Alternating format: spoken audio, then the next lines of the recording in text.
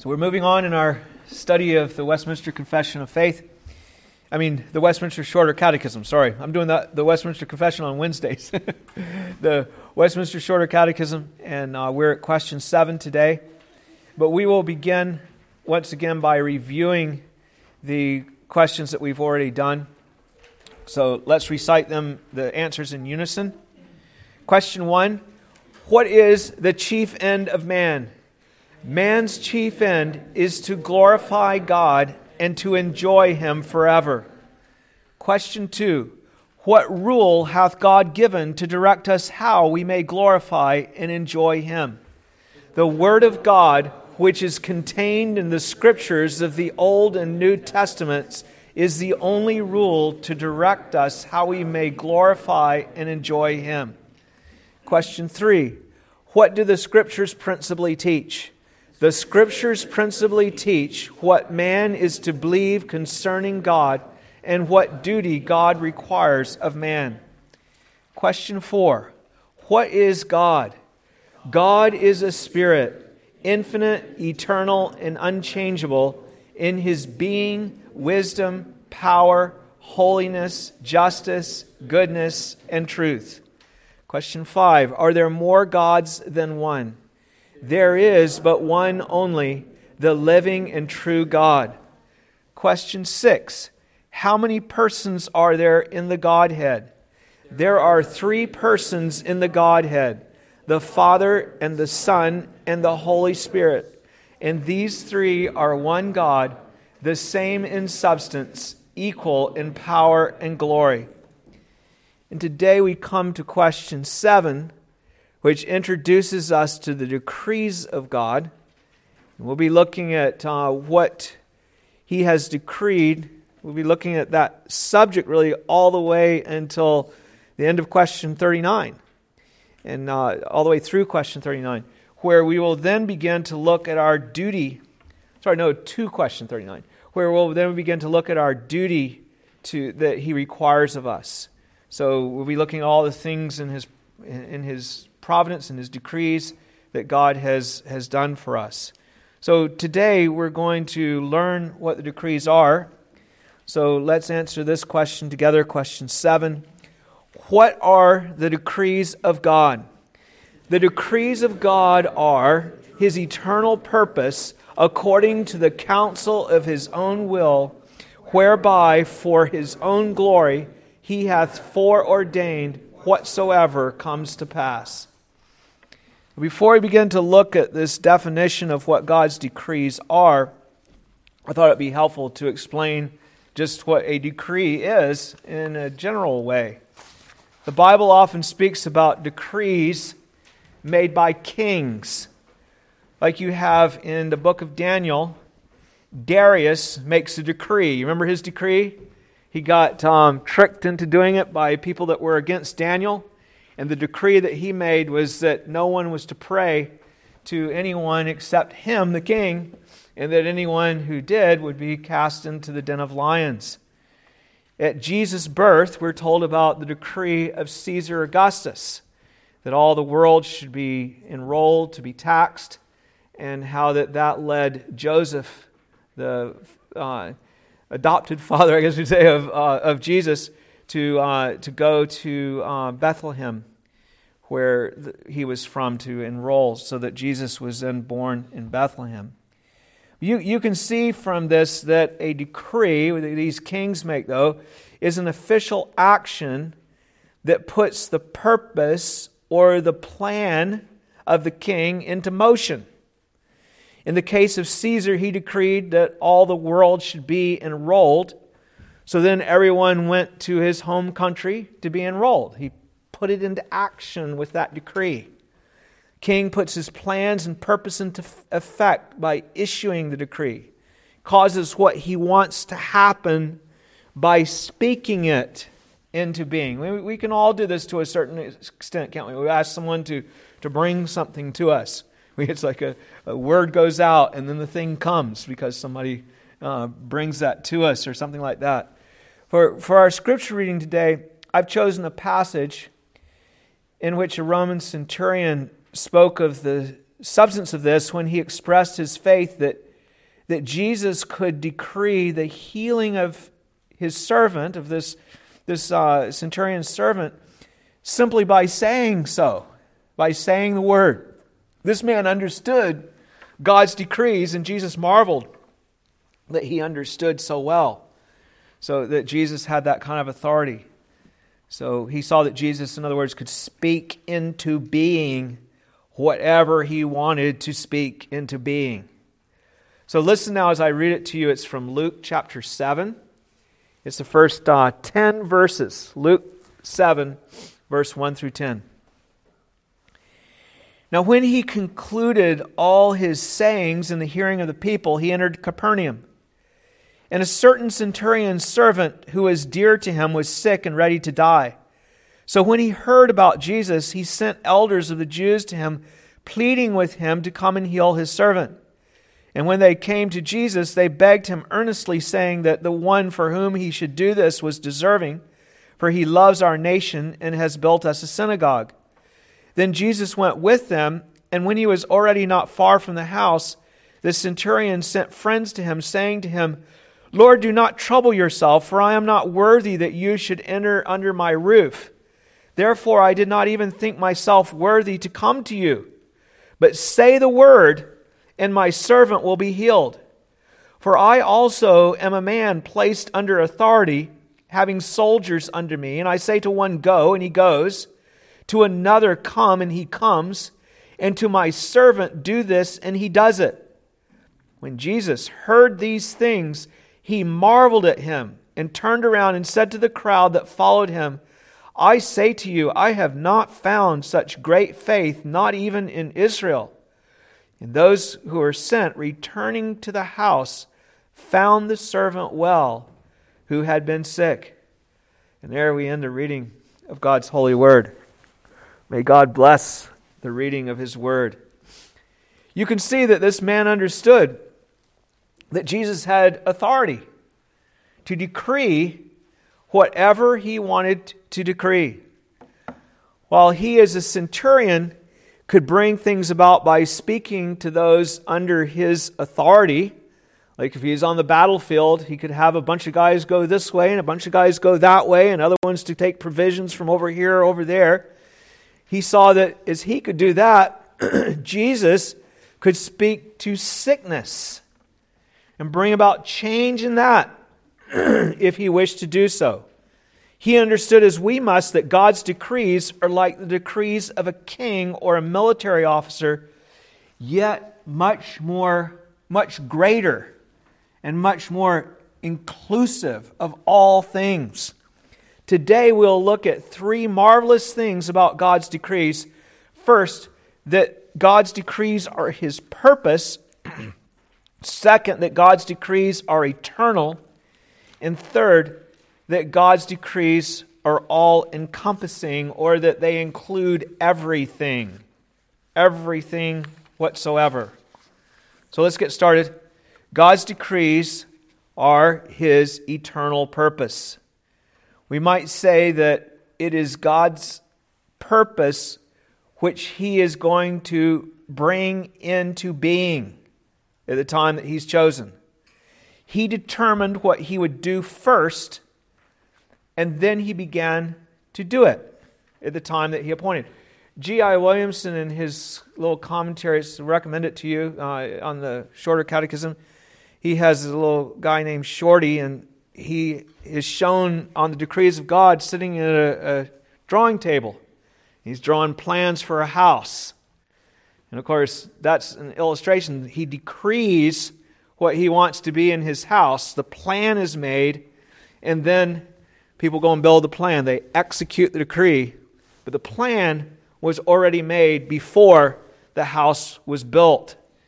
So those plans are like God's decrees. It is what he has purposed to do and what will be done when the builders or whatever it is carry out the directives of the plan. The Scripture constantly presents God as one who has planned out what will be done in the world. Isn't it amazing how much this is related to what we looked at this morning? It seems like that happens all the time, but It's very, very much related to how we saw the sovereignty of God in bringing all the things upon Israel that we saw this morning. In the passages that we read this afternoon from Isaiah, the Lord shows us that this is something that you do when you are God, when you are the true God, that you decree things and then they happen. If you look again at Isaiah 41 for just a minute, the Lord is taunting false gods here that His people were worshiping. He's telling them, if you're really gods, then explain to us what you've done in the past and why you did it, and tell us what you're going to do in the future before you do it so that we'll know about it, so we'll know what you're going to do, which is what God had been doing. See? If you look at Isaiah 41, verse 21, he says, present your case, says the Lord. Bring forth your strong reasons. Tell us what your purposes were when these events happened in the past. Tell us about that, says the King of Jacob. Verse 22, let them bring forth and show us what will happen. Tell us what's going to happen in the future.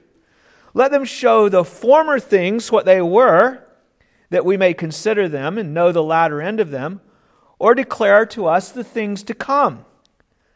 Show the things that are to come hereafter, that we may know that you are gods. Yes, do good or do evil, do something, you see, that we may be dismayed and see it together. Now, this is something that God could say because this is what He was doing all along in Isaiah. Telling sometimes a few years beforehand what was going to happen in just a short future, and sometimes telling what was going to happen several hundred years later, long before it happened, and why it was going to happen. Like you have that, don't you, in Isaiah? The Assyrians are going to come, and they're going to destroy everything right up to Jerusalem, but they won't be able to go in Jerusalem because they're going to turn away. And and that's exactly what happens. And then after that, he tells them the Babylonians are going to come. And he gives them, but the false gods, they could do no such thing. They couldn't tell you what was going to happen ahead. Only God could do that. Verse 24, he says, indeed, you are nothing, and your work is nothing. Now, I want you to think about that. We learn from this that the one who is truly God is the one who is carrying out His plans in the earth. Who else's plans are being carried out? Nobody else has the ability to do that. The very fact that the Lord was able to say this too with such confidence proves that He was actually doing this at the time of Isaiah. You know what people think about Isaiah that are unbelievers? Bible scholars that don't really believe in God and acknowledge God. They think that it was written after it all happened. Because how could he know that all this was going to happen? Well, how did he write about Jesus Christ? Because we know that was way before it happened.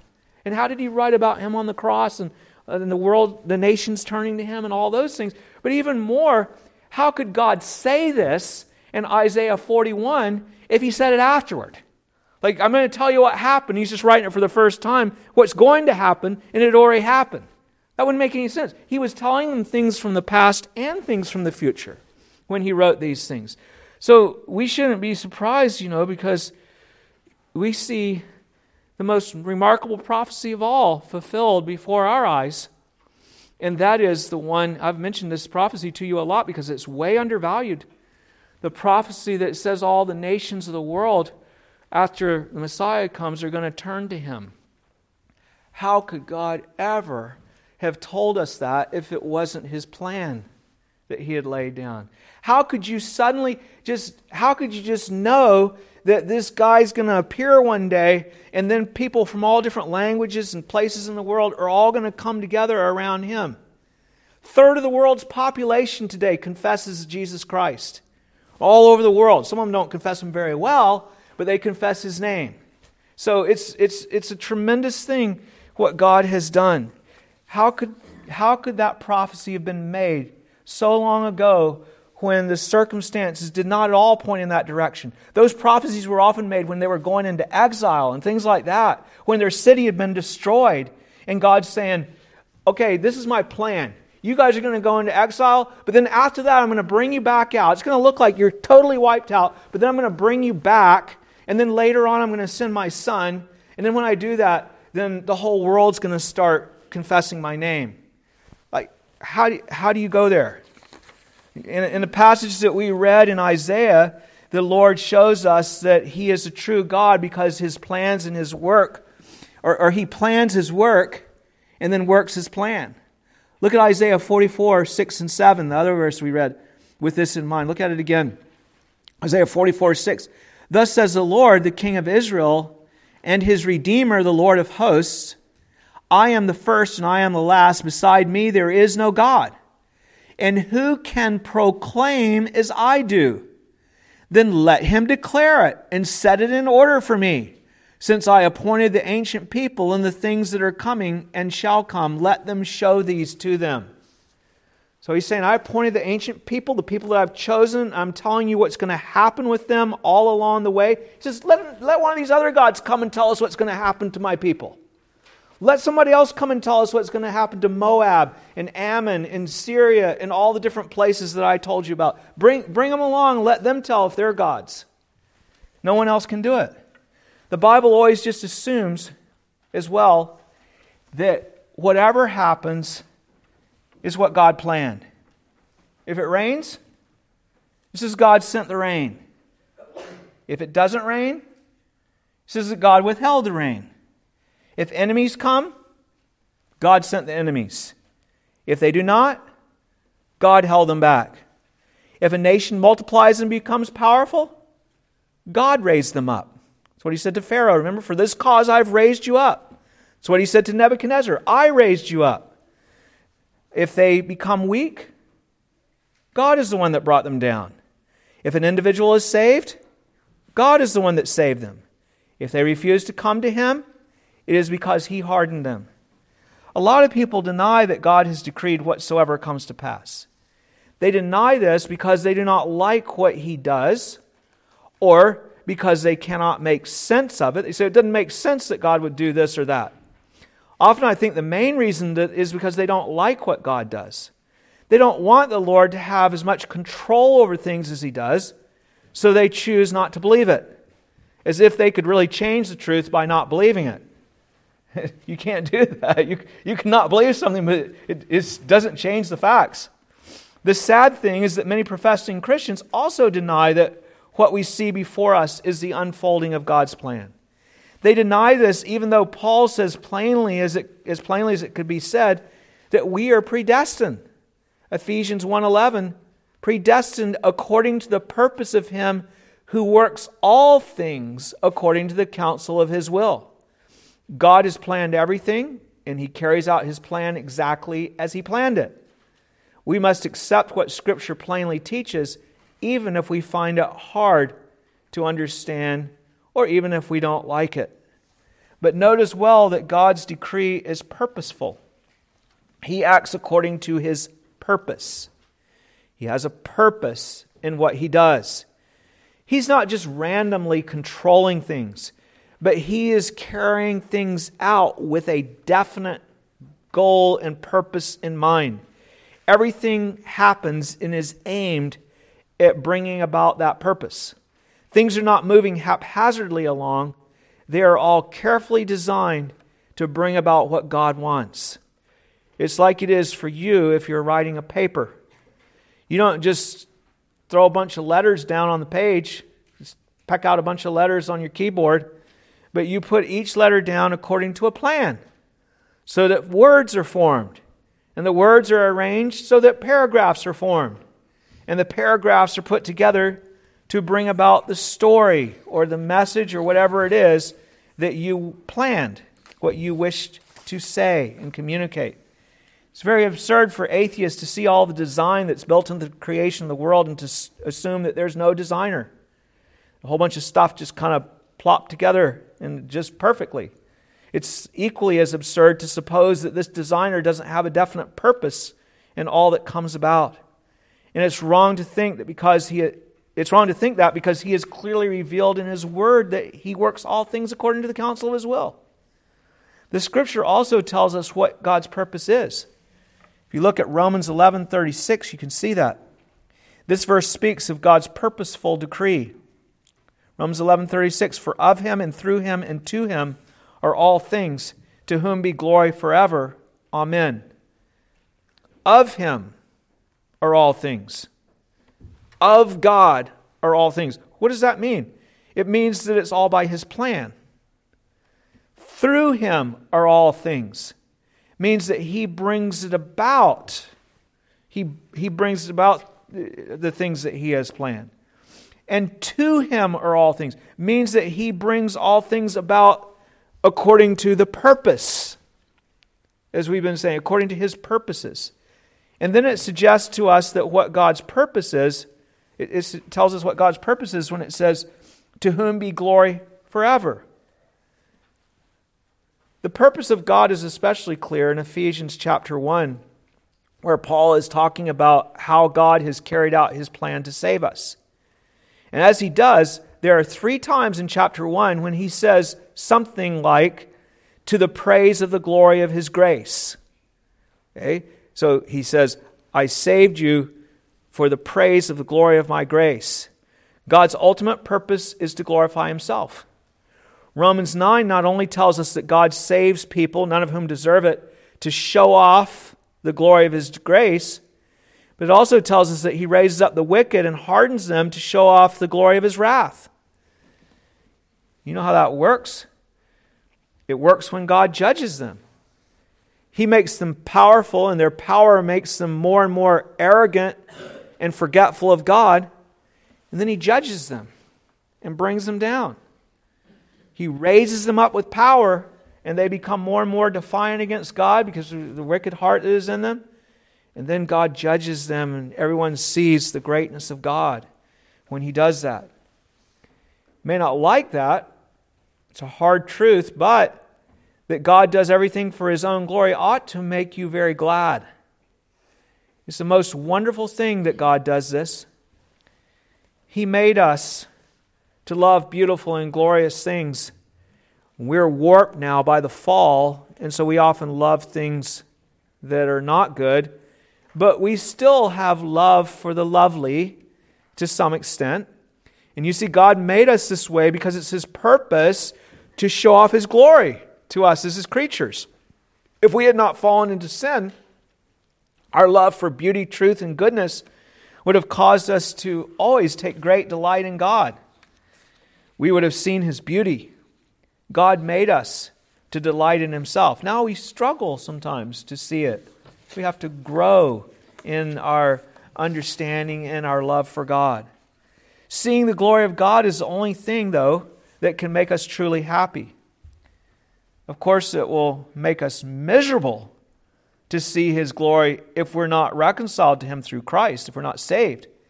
If we don't have our sins forgiven, His glory will be in our punishment. And that will be awful. But if we're forgiven and justified in Christ, then we should be delighted that God has made it His ultimate purpose to show off His glory. For all eternity, it will be our privilege to behold His glory and excellence and to delight in the discovery of who He is and to live as a reflection of His glory. To be filled with human love and beauty and holiness patterned after His divine love and beauty and holiness. And God will be showing off how good He is for all eternity in the way He treats us as His children, caring for us. And we will see more and more the depths of His mercy in Christ while we were in this life. I think it's very interesting that in Hebrews 11, it mentions that if all that God had to give to Abraham was in this life, that God would be ashamed to be called his God. It would be very glorious if all the stuff that Abraham got is nothing compared to what God gives to His people. He'd be ashamed if that's all it was. He's prepared things for us that are far beyond what we receive in this world. Because we are fallen, though, you see, it's natural for us to resent God for planning everything with a view to bringing glory to His name. We ought to delight in it, as I was just saying. But it seems selfish to us because we're fallen. But when He saves us, He helps us to get over this wrong way of thinking. We resent that God would do everything for His glory because wouldn't it be obnoxious if one of us decided to do everything for our own glory? Because any glory that a creature has comes from God. But it should make you very happy that God is carrying out His ultimate decree to bring glory to Himself. Because nothing will make you so happy is to see and behold the glory of God. Things are not happening randomly, but they are moving toward the glorious goal every day. Things are happening right now, every minute, to bring that about. You say, what things? Everything. Whatever you see. What a great comfort it is to know that God's purpose is being brought forth. If you get coronavirus, it's God's purpose for His glory. If you don't, it's for God's purpose, for God's glory. If you get something worse, it's for His glory. If you get run over by a car on the way home, that's for God's glory. So everything brings about that purpose. And if we know Him, then we're walking along delighting in His glory as it is revealed and unfolded. Now, it doesn't mean that things won't be hard for us. The cross was not at all pleasant to Jesus. Didn't have any desire for the cross itself. But in John 17, He prayed that the Father would be glorified through that. And that was His delight. Okay, well, let's see next then that God's decree is His eternal purpose. The Catechism summarizes the teaching of Scripture as saying that God's decree is His eternal purpose. His decree is called His eternal purpose because He planned it out in eternity before He put it in effect. The Scripture frequently affirms this. In Ephesians 1:4, it says that God chose us for salvation before the foundation of the world. So it wasn't after God saw what we were like that He chose us. It was not even after we fell that God chose to do this, but He planned it all from before the foundation of the world, before the world was laid, foundation was laid. The same thing is said about Christ by Peter, that He was foreordained before the foundation of the world, but was manifested in these last times for you. So even though Christ did not come until 2,000 years ago to redeem us, it was decreed before the world was made. God already had it planned. And in Acts 15:18, we're told that known to God from eternity are all His works.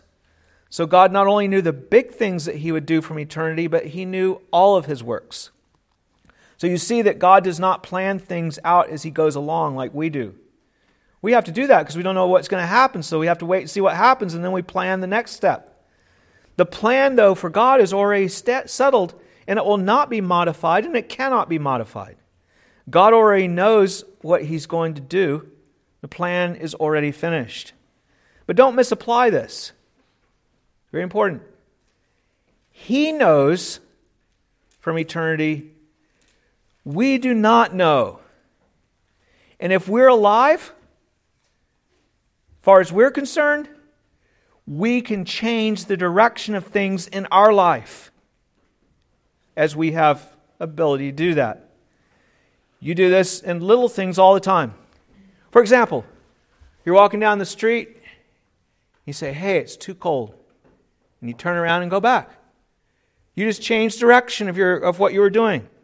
You were going one, and you went another way. God decreed that you would do that, so you didn't change what He had planned. He decrees everything. But you changed what you had planned. You were going to go a walk and you decided not to. In a much more significant way, you can change whether you spend eternity in heaven or in hell. If you're not in Christ, if you're in rebellion against God and against His salvation, God commands you, all people everywhere, to repent and turn to Christ. If you do, you'll be saved. Complete change. you'll be a complete change in your direction. Your concern is not to know what God decreed. You cannot know until it's too late. It's your concern to repent and come to Jesus for salvation, or you will end up in hell forever with no way to escape. Some people will say, well, I don't know whether I'm chosen. Of course you don't. I don't know either. I don't know about it, whether you're chosen or not. But God calls you to repent, and if you do, then you'll be with Him in glory. There are, of course, certain parts of His plan that God has revealed to us, and other parts that He has not revealed. So He's not revealed to us a list of all the people who are going to be saved, but there are things that He has revealed to us. Deuteronomy 29:29 speaks about this. It says, it calls the things that God had planned but has not revealed the secret things. He keeps them secret. And it calls the things that He has revealed the things that He has revealed to us and to our children, that we may serve Him. He has not told us what persons will come to believe in Him for salvation, but He has revealed to us that whoever trusts in Jesus will be saved. That's His revealed will. His secret will is which specific persons that will be. Deuteronomy 29:29 says, the secret things belong to the Lord our God, keeps them to Himself, but those things which are revealed belong to us and to our children forever, that we may do all the words of this law. So you see, God revealed many things about the future, such as that Jesus is coming back, or that whoever calls on the name of the Lord will be saved. And those things are revealed for our good. But the secret things are the things that He kept to Himself. So the point is, yes, the plan is absolutely settled, but you're called to repent. That God's plan is settled has some important implications. It means that His plan is, as the Catechism quotes Ephesians to say, according to the counsel of His own will. In other words, it is all God's plan and not anybody else's plan. We were not around before He created us, and that's when He planned everything. So He did not take counsel from us when He made His plans. We were not consulted. Neither were the angels, for the simple reason that we weren't created yet. You don't consult people that aren't in existence. It's God's plan, and it's His plan alone. That it was His eternal purpose also means that His plan is unassailable. That's another implication of it being eternal. That means that nobody can mess with it. Nobody can alter it. Nobody can change what He has planned. No angel, no devil, no human being, no king, no so-called God. Nobody can change what God has planned. His plan will flow out perfectly just as He planned. Of course, I'm not saying that men and devils cannot disobey what God has commanded. They can certainly do that. They do that all the time. But when they do, they're only doing what God has already planned. Their rebellion is their own action, and it is sinful, but it doesn't change what God has decreed. Instead, their wicked actions contribute in God's overall plan to the fulfilling of His purpose. So you might say that when it comes to the secret things, they do God's will, but when it comes to the revealed things, they disobey God's will. So when somebody does something wrong, they're disobeying God's will as far as what He's revealed to them, but they're fulfilling His will as far as what He's planned. When Pharaoh hardens his heart and he withholds the people and won't let them go, that was exactly what God planned. But it was rebellion against God for Pharaoh. Learn to rejoice in the fact that God's plan is settled from eternity. I say learn because as fallen creatures, it's not natural for us to delight in that fact. We're stupid enough to think that it would be better if we could modify God's plans here and there. We think that a lot, don't we? It's just stupid of us, but that's what we think. Before, I pointed out that the Scripture shows us that God is working all things for the purpose of bringing glory to Himself. And that if we are reconciled to Him in Christ, God's glory is the only thing that can make us truly happy and fulfilled for all eternity. That's why we should be glad that we can't mess with His plans. We would destroy the manifestation of God's glory and our own happiness if we did have the ability to modify God's plan. So be glad that you can't change His plans. But I tell you, even the best of God's people struggle with what God does at times. Take godly Job, the man that God told us was blameless and upright and more godly than any other man. The man who lost his children and his property, and then after that, he did this. Job 1:20. Then Job arose, tore his robe, shaved his head, and he fell to the ground and worshipped. And he said, naked I came from my mother's womb, and naked shall I return there. The Lord gave, and the Lord has taken away. Blessed be the name of the Lord. In all of this, Job did not sin. But then God let Satan attack Job's body and strike him with a miserable, painful affliction. And then to add to that terrible pain, Job's friends came and condemned him, saying that all this came upon him because of some sin that he had done and was now hiding and not admitting and confessing. After a long time of this, Job started to complain about the way God was governing things. He said, I don't think the way you're governing things is really very good. But God put Job in his place for trying to be his counselor. God does not take counsel from men. And he said to Job, Job 38:4, where were you when I laid the foundations of the earth? Tell me if you have understanding. If you take it upon yourself to counsel me and tell me how things should be done, then I suppose you must have been there telling me what to do when I made the world. He said this and many similar things to Job about how he orders all things in heaven and on earth by his wisdom, that far beyond anything that Job could give counsel about. Job got the point, and so should we. It is not for you to counsel God. In Job chapter 40, we see what happened. Job 40 verse 1. Moreover, the Lord answered Job and said, shall the one who contends with the Almighty correct him? He who rebukes God, let him answer it. And Job answered the Lord and said, behold, I am vile. What shall I answer you? I lay my hand over my mouth. Once I have spoken, but I will not answer. Yes, twice, but I will proceed no further. Instead of questioning what God does, then learn to delight in the fact that He knows what He's doing and that His plan is marvelously wonderful and perfect. Don't try to counsel Him. Accept what He does in the joy that He knows what He's doing and will not fail. You don't have to see the purpose of each event and how it fits to bring about the whole. Just rejoice that God knows that He makes no mistake. Now let me put a qualifier on there too. There are things that you should plead before God if you have things, for example, that He has promised or things like that that you don't see are being fulfilled. And you cry out to God for those things. Like, for instance, if you're pulling away from God, maybe you feel your heart turning away and you're starting to lust after things that are not of God.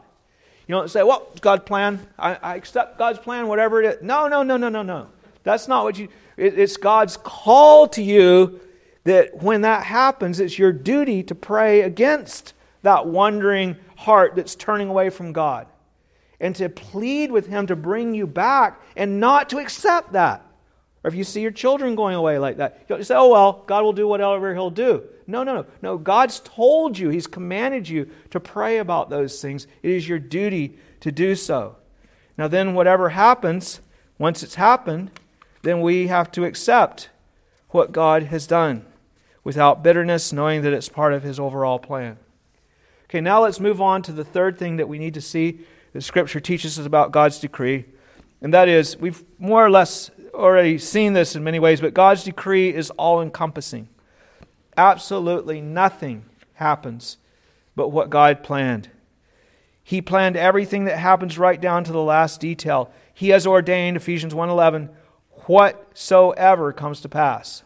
So that's everything. It excludes nothing. I'm going to wait to look at the details about this when we get to question 11 on providence. But for now, I want you to know that it includes the action of wicked men and devils. God decreed all of their actions, And these fall out according to His decree. Again, I'm not going into the details now, I'm just summarizing here. His plan, I'll give you examples in the future. His plan also includes the smallest details. There's nothing random at all. It includes the number of hairs on your head, Luke 12:7, and the casting of lots or the flipping of a coin, how that comes out, Proverbs 16:33. It includes painful things as well as pleasant things. God gives daily bread, and He also gives famines. Amos 3:6, if there is calamity in a city, will not the Lord have done it? Saw that this morning. So God's plan is all-encompassing. This means that you are to respond to God in everything. If you are a believer, give thanks for all that He does, good or bad, big or little, hard or easy. That includes things like the coronavirus. It is all to bring about His glorious purpose. If you're not a believer, then repent at once. How will you succeed if you continue to fight against God? Oddly enough, sometimes we in our wickedness use God's decree as a reason not to repent. I mentioned this before. We will say, how can I repent if God hasn't decreed it? But that's idiotic. We should rather say, how can I expect to succeed if I continue to resist God? That is what was sure to fail, resisting God. So, don't you see, all of you, that the future is with God? His plans will be perfectly accomplished. What confidence and assurance that can give you if only you will be reconciled to Him. He calls all people everywhere to repent and believe. You can't change what God has decreed, but you can completely change where you will spend eternity if you will come to Him to be saved. He has promised that all who come to Him, He will not cast out. Please stand and let's pray.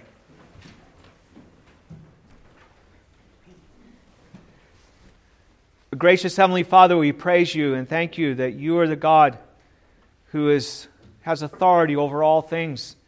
Like the centurion recognized, You just simply say that someone be healed and they're healed.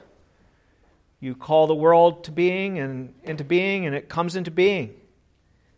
There's nothing, Lord, that is beyond You. What You decree is what happens. And we pray, O Lord, that You would teach us to learn to worship You as the God who has that kind of authority. And that we would recognize, Lord, and deal with You as one who has that kind of authority. That we would not try to change that or deny that, but that we would rather come into sync with that. And we would realize, Lord, that yes, we are fully responsible for how we live our life and what we do and what You've called us to do. We're responsible for that. But Father, at the same time, all things fall out according to Your plan and purpose. We praise You, O Lord, that we can trust You to bring about Your glorious end. And that is the glory of Your name, the glory of your person, Lord, to be seen. We thank You, Lord, that if we are in Christ, then that will be our greatest joy for all eternity, is to see Your glory revealed to us. You created us with an ability to appreciate glory, to delight in glory. And there's none that are even close to so glorious as You. We praise You, O Lord, that You are the only true God, that when others come along and they claim to be gods, where have they told us the future? Where have they explained the past to us? Yes, sometimes they might try to do that, but they have no ability to show an integrated plan and to show the purposes that they have. We thank You, O Lord, that You alone are the one who does that, that we might know that You are God and that these other gods are not. I pray, Lord, that You would humble us and help us to bow before You in reverence, that we would not complain about what You have decreed, that when things are hard for us, that we would seek Your glory. We thank You for how our Lord Jesus Christ did that all the way to the cross, that He sought Your glory. Yes, He prayed for relief. He prayed if it was possible to be taken away. But nevertheless, when it was not so, He went with patience all the way to the cross, and bore the pain of hell for us. And he rose up, giving glory to you and receiving glory to himself. We praise you, Lord. Help us then to trust you also, Lord, and to walk in submission to what you have decreed as it is unfolded before us. We pray these things in Jesus' name. Amen. The decrees of God. Receive now the blessing of the Lord. May God make you worthy of his calling, and may he fulfill the good pleasure of his goodness, that the name of our Lord Jesus Christ may be glorified in you, and you in him, according to the grace of God and the Lord Jesus Christ. Amen.